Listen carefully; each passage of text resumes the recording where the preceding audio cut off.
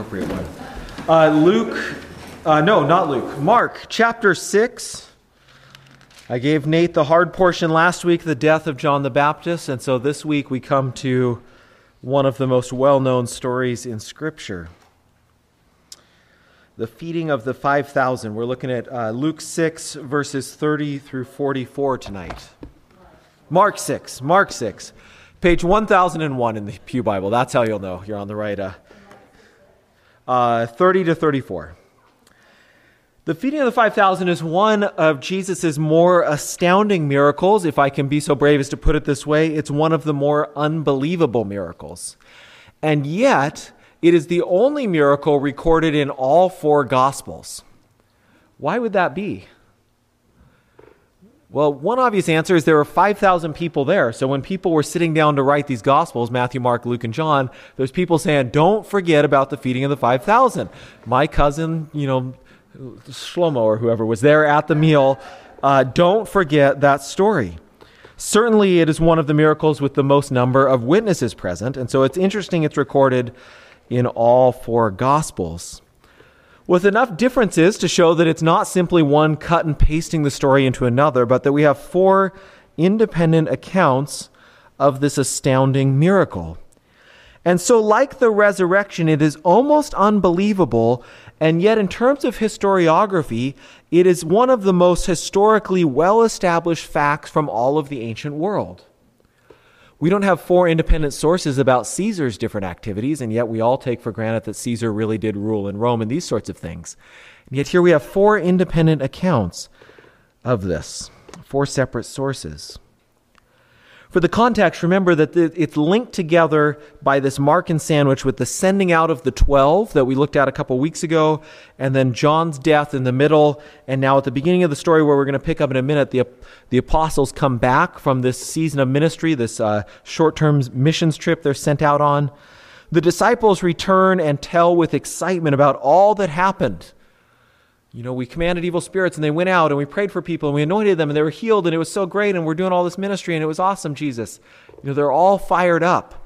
And yet Mark pairs it, as Nate brought out last week, he pairs it with this account of John the Baptist, who is praised not in Mark's gospel, but I think in John as the greatest of all the prophets. John the Baptist, the perfect disciples, or as good as it gets in terms of discipleship. And yet how does his journey end? Beheaded, and not even beheaded publicly as a martyr, but in this sort of in prison and I'm trying to think of the right word, demeaning sort of death on a whim. And so Mark is making an important point here. There's excitement about the ministry, and yet there's a cost to discipleship. But kind of getting to the other side of the sandwich here that we're at, Mark also juxtaposes or contrasts two feasts. Do you see that? The feast of Herod on his birthday. Who does he eat with, if you remember from last time? The nobles, the generals, and the leading men of it is the leading men of Galilee that Herod eats with. Okay, I was thinking, for a second I thought, no, it's Jerusalem, but Galilee. Okay, I am right. So he's eating with all the leading men. I guess, never mind. Now I'm thinking of the Perones again and whatever, that, the feasting in the general, but never mind. That doesn't help. So he's eating with all the leading men. He's winking at this pretty girl in this bizarre situation with his sister-in-law's daughter, all the weirdness going on there. He's probably drunk given his ostentatious promises he makes. Okay, that's one feast. The other feast. Jesus, as we're going to read in a minute, heads out because they're hungry. They can't even get a chance to eat, so they're going to go have a picnic in privacy. But although he's hungry, he is full of compassion. He doesn't eat with the nobles, but with the crowds, not in a palace, but in the wilderness. Herod claims to be king, but here we're going to see the true king who cares for his people. Herod's feast is deadly for disciples, but Christ's feast is life-giving. Let's read this together with what's come before echoing in the back of our minds. The apostles returned to Jesus and told him all that they had done and taught. And he said to them, "Come away by yourselves to a desolate place and rest for a while." For many were coming and going, and they had no leisure even to eat. And they went away in the boat to a desolate place by themselves. Now many saw them going and recognized them, and they ran there on foot from all the towns and got there ahead of them. When he went ashore, he saw a great crowd, and he had compassion on them because they were like sheep without a shepherd.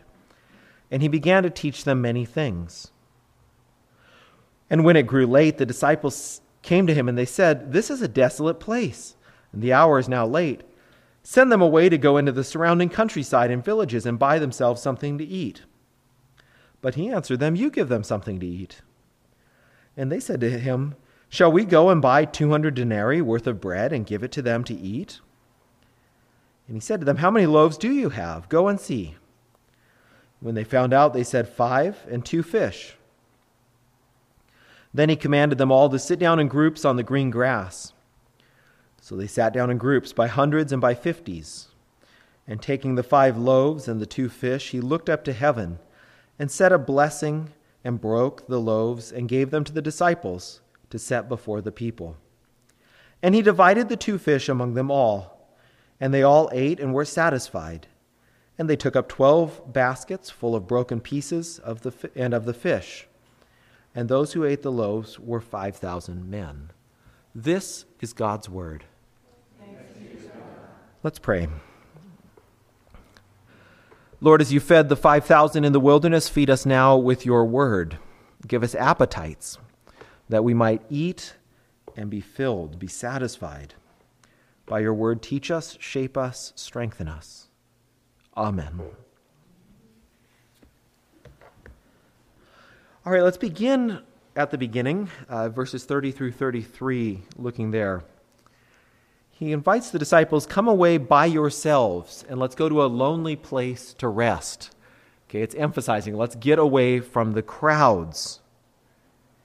There's an interesting little point about discipleship here. The apostles have been sent out by Jesus. Okay, they've been sent out to do work. They've been teaching and doing things. That's all well and good. And yet he says, "Come away with me." Being with Jesus is fundamental to discipleship, fellowship with Jesus. I suspect, I haven't looked at any statistics on this, but I suspect that many of the church leaders in recent years that have fallen in very public ways, that this is where it starts. It's not that they quit doing things for Jesus. It's not that they quit preaching, but they quit going away with Jesus in quiet. They neglect fellowship with Jesus to their own peril. That has to be the lifeblood of discipleship, your quiet, lonely places with Jesus that then motivate, empower, strengthen, give you the resources for the doing things for Jesus, being sent out. Well, again, we see crowds interrupt Jesus and his desire for sort of intimate fellowship with his disciples. We've seen this a number of times in the book of Mark. So what do? They get in a boat, as they've done several times, and they sail to a lonely place, to a desolate place. Probably they're sailing along the seashore, not crossing the Sea of Galilee, but saying, okay, we're going to leave the town, we're going to head along the seashore to find an empty place where we can be alone. The crowds apparently then follow along the shore trail. I'm thinking, I guess for Ben, here's a passing point. Lake Tahoe, famous trail run around the whole lake, that there's apparently a trail around the Sea of Galilee here, and their crowds are booking it along the boat. There's a bit of a textual issue here. Some manuscripts say that he arrived before the crowds and then the crowds show up. Some say the crowds arrived before him. Perhaps the sense is that he sees the crowds following along the shore and he says, all right, let's pull in and talk to these guys. We're not losing them. He comes to shore, verse 34, and when he went ashore, he saw the great crowd, and he had compassion on them because they were like sheep without a shepherd, and he began to teach them many things. We need to see two things here. First, he has compassion on them. This word for compassion is used only of Jesus in the New Testament. Okay, he has an emotional response to the crowds. Why? says he sees they're like sheep without a shepherd. Like sheep without a shepherd. Well, that resonates with Jesus' own teaching about being the good shepherd, but it also connects with a number of Old Testament passages. Isaiah 63, verse 11, for example. Then he remembered the days of old of Moses and his people. Where is he who brought them up out of the sea with the shepherd of his flock? Where is he who put in the midst of them his Holy Spirit? Again, Ezekiel chapter 34.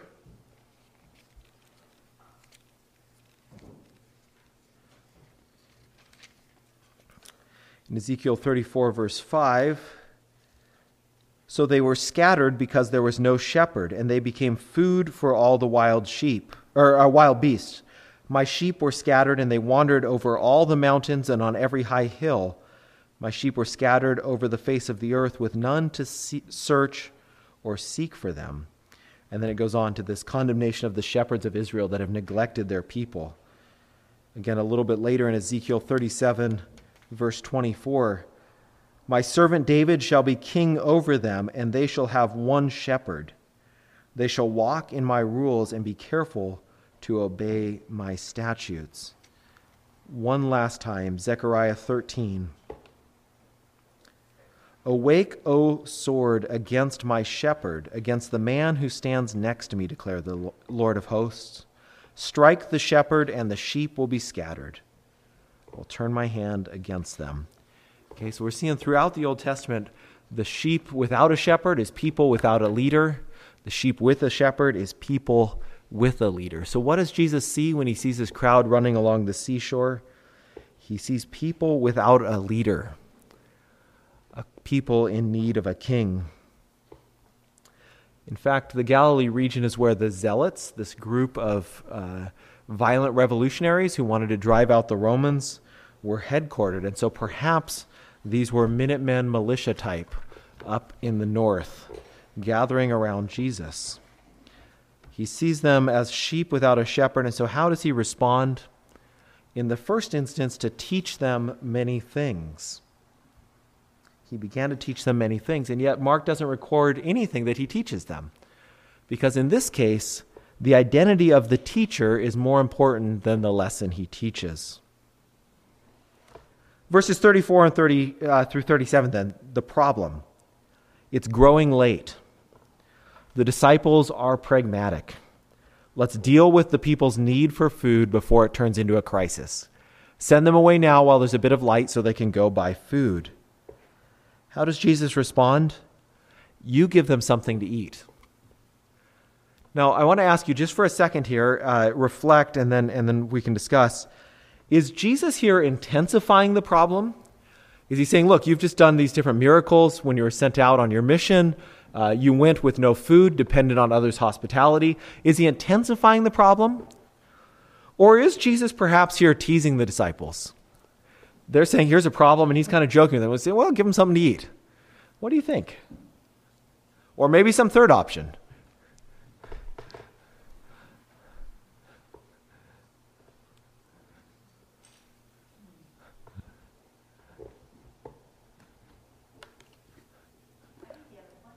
Has a plan? Yeah. He knows what he's going to do. So he's teasing the disciples then? You give it a shot. I got a plan. You give it a shot first, though. Go ahead and try it. Yeah.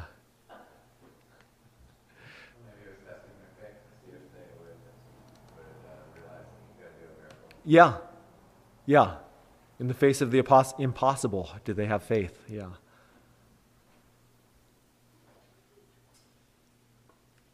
I thought this was going to be a rollicking discussion question, really get going, but not all my questions are equally good. Yeah, Austin. Peter get out of the boat.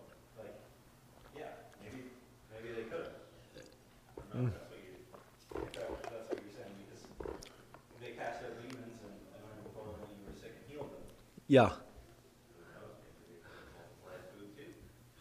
Give it a shot. Potentially. Well, the disciples' response, again, is very pragmatic. 200 denarii, a denary is a day's wage. So 200 days' wages, 8 months' salary. Depending what your salary is, $50,000. That's easy math. 5,000 people, $50,000, $10 a head. Yeah, that's kind of Panera sack sandwiches. That's what they're thinking, order out. I guess we don't have Panera in Bellingham, do we? That's like further south, but Avenue, there we go. Avenue bread, sandwiches. Okay, that's probably more than 10 a head, isn't it? Anyways, that's what they're thinking. Where in the world are we going to get this money from? What restaurants open? How are we going to get this food? We can't do it. It's basically an intractable problem. No solution, impossible. And yet what's impossible with man is not impossible with God. With God, all things are possible.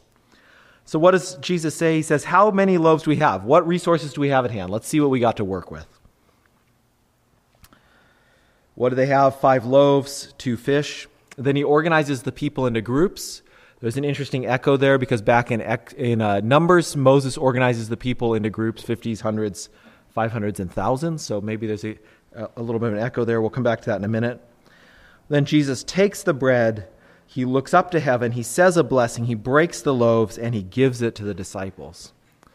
Now we noticed when we looked at the Last Supper a few weeks ago, there's some, the road to Emmaus last Sunday in Luke. That same language is used on the road to Emmaus, that he takes the bread, he blesses it, he breaks it, he gives it to the disciples, and their eyes are open to recognize Jesus. And that is the same language that's used at the Last Supper or the Lord's Supper. He blesses the bread, he breaks it, he gives it to the disciples. It's being used here as well. Notice the miracle here, in a sense, picking up Austin's comment, is through the disciples. The disciples, he says, you feed them. They're saying it's preposterous. We don't got that kind of money. But they do end up feeding the people. He hands them the loaves. They keep coming back for more. He keeps handing them more bread. And they distribute it to all the people. They do end up feeding all the people.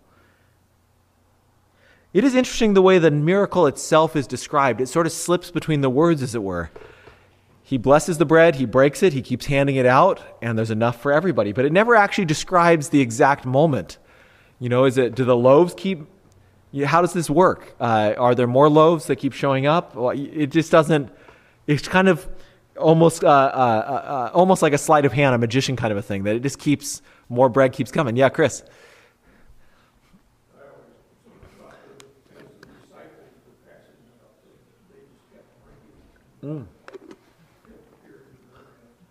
They keep reaching into their baskets, and there's more there to hand out. Yeah.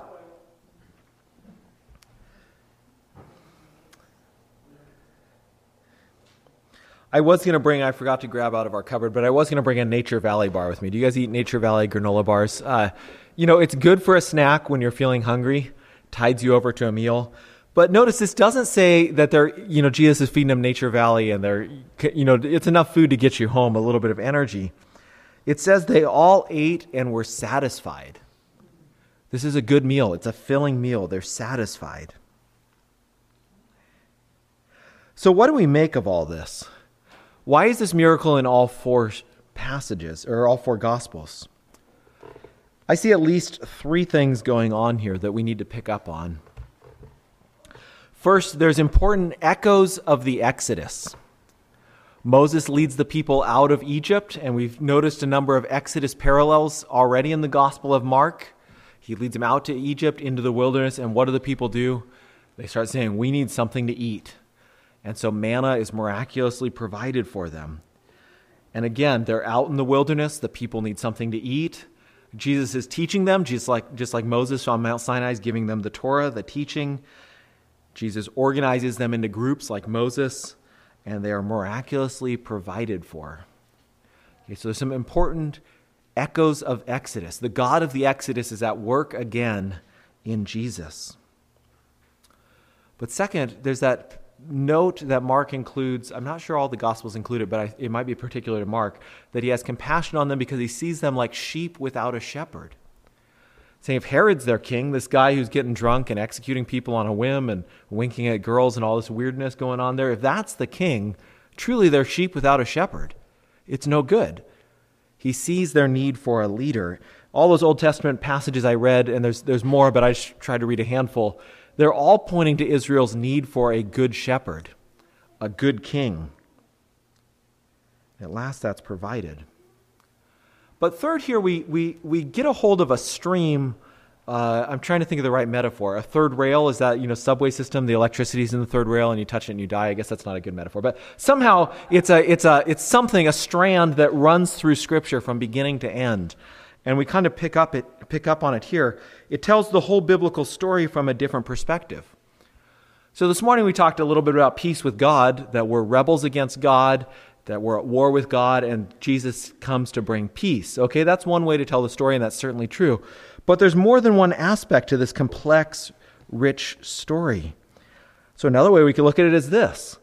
Man was put in the garden. They weren't meant to die, but they were meant to keep eating from the tree of life to sustain their life. But through their disobedience, they lost access to the tree of life. They didn't have the food they needed. They were hungry. After a period, God gives man, woman, humanity, animals to eat. Right? After Noah's flood, he gives them the animals to eat. And it makes the important point that death is necessary to sustain life. Okay? The animal has to die to feed the people. Both the tree of life and the animals, I should have made this point slightly earlier, but in both cases, God gives food to the people. He says, here's all the fruit to eat out of the garden, all the food to eat, but he also gives a command, except for don't eat from one tree. You can eat the animals, except drain the blood first. Don't eat the blood. This gets filled out in the sacrificial laws that Israel receives. Okay? You have eat the clean animals, but here's some laws around that. As we already mentioned, Israel is fed in the wilderness by manna, by these quail. We could keep tracing the theme through the prophets, talk about food a lot.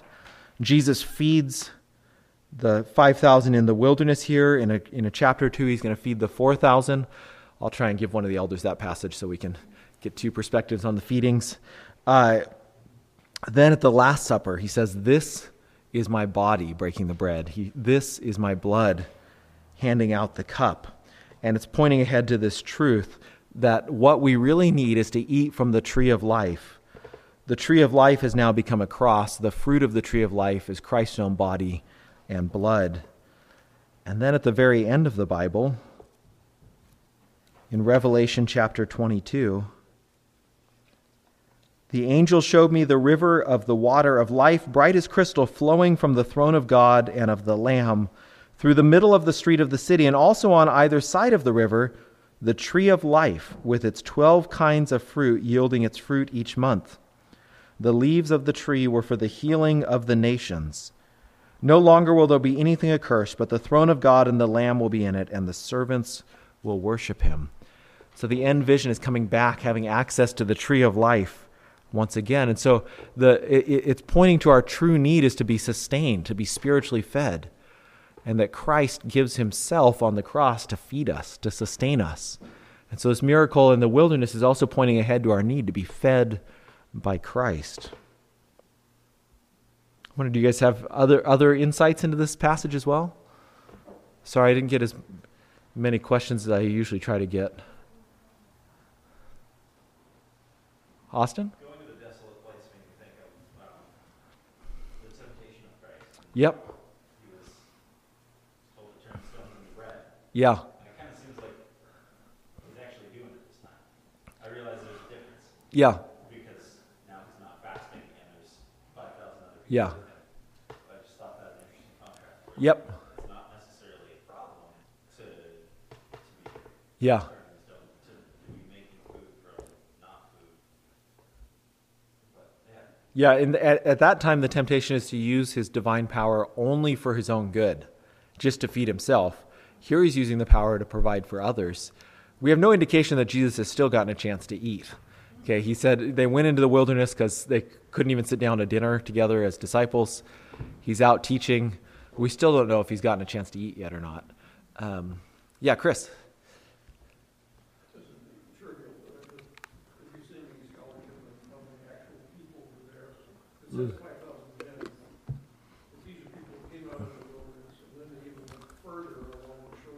Yeah.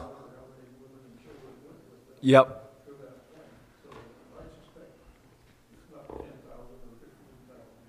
Yeah. Yeah, it could be a larger number. If everybody brings one kid with them, that already gets doubles. Yeah.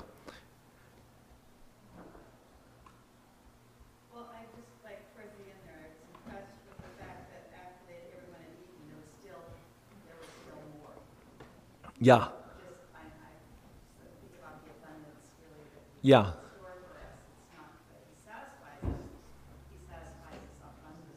So, yeah, super abundance. Yeah. Yeah, that's a great point. To them it seems impossible, and yet through Christ, not only is it possible, but there's more left over. Yeah, great. Yeah, thanks, Leslie. Yeah, Nate. Striking that Jesus allows the disciples to feed what he gave. Yeah. He involves them Yep. in what he alone can do. They weren't necessary. Yeah. Yet you give them what I give you. Yeah. Only in that is Yeah. And that's we'll come back to that, I guess, next Sunday at the end of Luke, that Jesus' mission bleeds into the church's mission. That it says it's necessary for him to suffer, to rise again, and for the repentance and forgiveness of sins to be proclaimed to all the nations. And you're the ones to do that. And so it's like Jesus' mission on its own is almost incomplete without the proclamation. And yet again, certainly he could broadcast it around the world if he wants with trumpets and angels and whatever. And yet he chooses to work through broken, hurting, limited disciples. Yes, yes. Yeah. Yeah, Jan and Jack and Joel. All the J names at once. Joel? Yeah. I was reminded that when Jesus appears to the disciples after the resurrection, I think it's recorded in John, and he confronts Peter and he says, Peter, do you love me? Peter says, you know I love you. And then his response is, then feed my sheep. That's right. Almost the same thing as here. Yeah, that's right. That's right. The sheep need feeding and leadership and and around a meal again. Because isn't he cooking fish on the seashore when that happens? You wonder, is it even the same spot? Yeah, Jack or Jan? Refrigeration or ice fish were they call them fried dry. So they would some way prepare them until they were desiccated. Yeah, You'd either rather smoked or fried things, but then you carry them around for yeah. like the time. Or salt them like sardines or something. Turkey or something. Yeah, You could break it up and quite tasty. It would be salty and smoky and nice. yeah, If you like that sort of thing. And Google says the fish they had access to most likely were kind of like little tilapia. Oh, interesting. Yeah. Yeah, Jan. I was just thinking about our day and age. You know, if we sat down to a meal on the grass with no plates and napkins, forks, just our fingers, nothing to drink. Yeah, It just says so much about their hunger for the Lord, and we get a full meal all the time, not only physically but here, yeah, spiritually. yeah, I don't think we're half as hungry as they are, and I don't know, it just speaks to me about their hunger, that they didn't care, they didn't have goals, they didn't have anything. Yeah. They just were satisfied. yeah. So it's just, Yeah, it's great.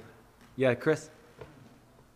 One other thing, you mentioned sheep without a shepherd, and you also said sheep without a king. Yeah, Maybe a rabbi would be better word, or they called him rabbi. They didn't Yeah. call him majesty. yep, And I think his mission at the time was to teach people yeah, to be a rabbi. And so, I don't know, yeah. it's a different way to look at it. Yeah, the missions or the roles blend together in Christ in a way that, yeah.